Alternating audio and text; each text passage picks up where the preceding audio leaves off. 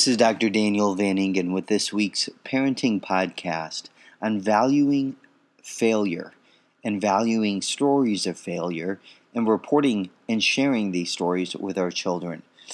I am a huge advocate of learned optimism, and optimism coming from failures and learning from our failures and helping our children develop a growth mindset to where they can really grow in the process of failing.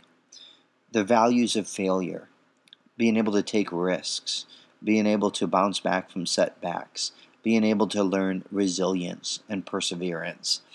But I think that so often as parents, we don't spend a lot of time sharing with our children about our own failures. And we have many failures. Certainly there's character failures. There's moments when we were arrogant, or moments when we lacked humility, or pride got the best of us. But I want to talk about episodic memories, specific stories that we have, failures growing up.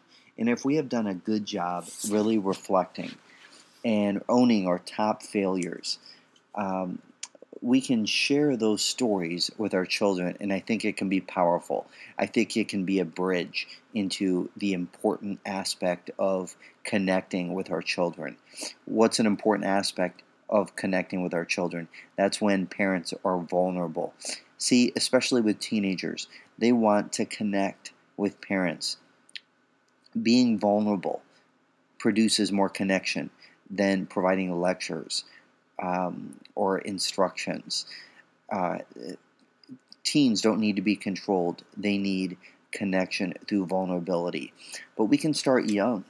And it happens, one of the ways that this happens is through connecting at the level of failures, being able to value failure. So let me just run through a list of my failures. Several years ago, I did my taxes wrong, and we had to pay a penalty.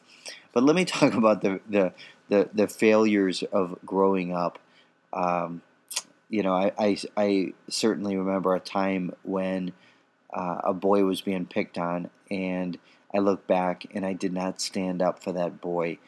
I'm going to keep it vague here, but that in and of itself, I failed. I failed to stand up for a boy who needed my help. And it was a chance for me to take a risk, show some leadership, and be courageous. And that happened with children my own age. I remember in elementary school, I was messing around during a spelling bee. Now, I really believed at the time I was a great speller. But here I was fooling around, and then I misspelled the word balloon. And I was one of the finalists in our classroom. And I misspelled the balloon because I was in the process of being arrogant. I'll never forget in the 7th grade. I believe that in the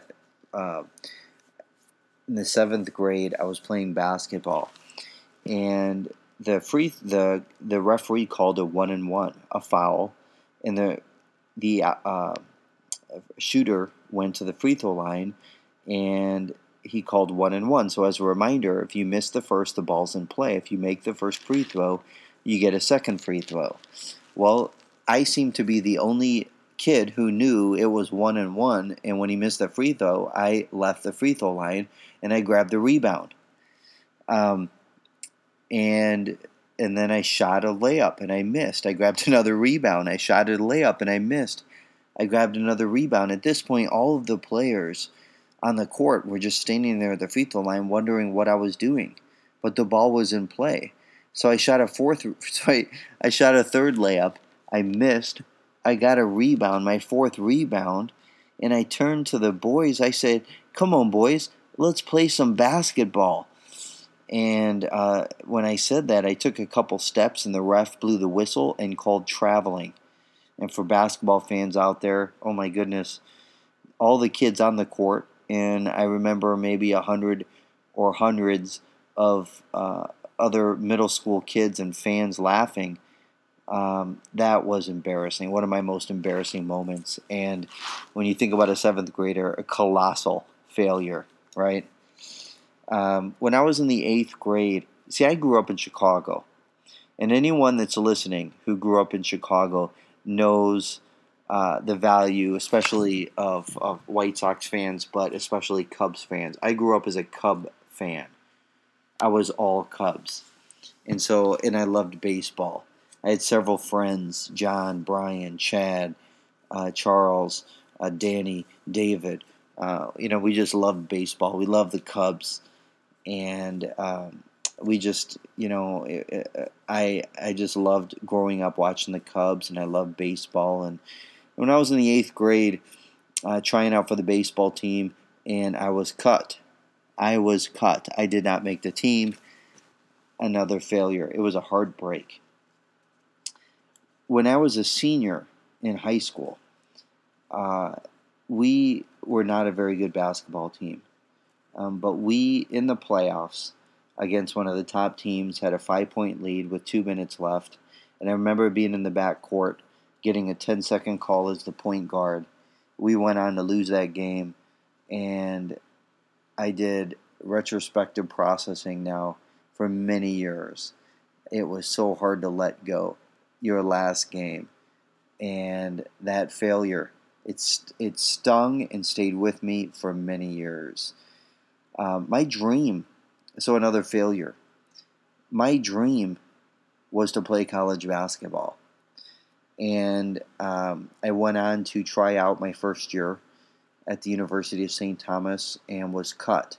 I then went on to practice, gain muscle, gain in fitness, improve my skills. Second year, by third week, I was in the hospital with pneumonia, had anxiety, dehydrated, and didn't take care of myself with the hydration and the nutrition. And but in the hospital, finding out from my dad, a good friend of mine, Renee, told my father, who then brought the news to me that I was cut. I did not make the team. I was crushed. A dream of mine crashing to the ground. And, I believe that I could try and make it then the third year, but eventually common sense got a hold of me, and I ended up on a different path, making different decisions, which was good. And many good things happened after that. But I do not discount the failure that I experienced. And I think that was a huge failure, and something that I think so much good came out of it. And I'll never forget persisting and trying so hard, and my perseverance, and wanting something so badly, and putting my heart to it. But look, I came up short. It was a failure, and I grew a lot from it. But there were a lot of tears, no doubt. And in 1994, I had a registration issue. I registered, going back to my freshman year, I registered for a class called Humans in the Environment. I did not need it. I just thought it was interesting. I did not need it for a core class. I didn't need it for my major or minor. And I did very poorly at it. Ended up with a D in the class, which affected my GPA long term.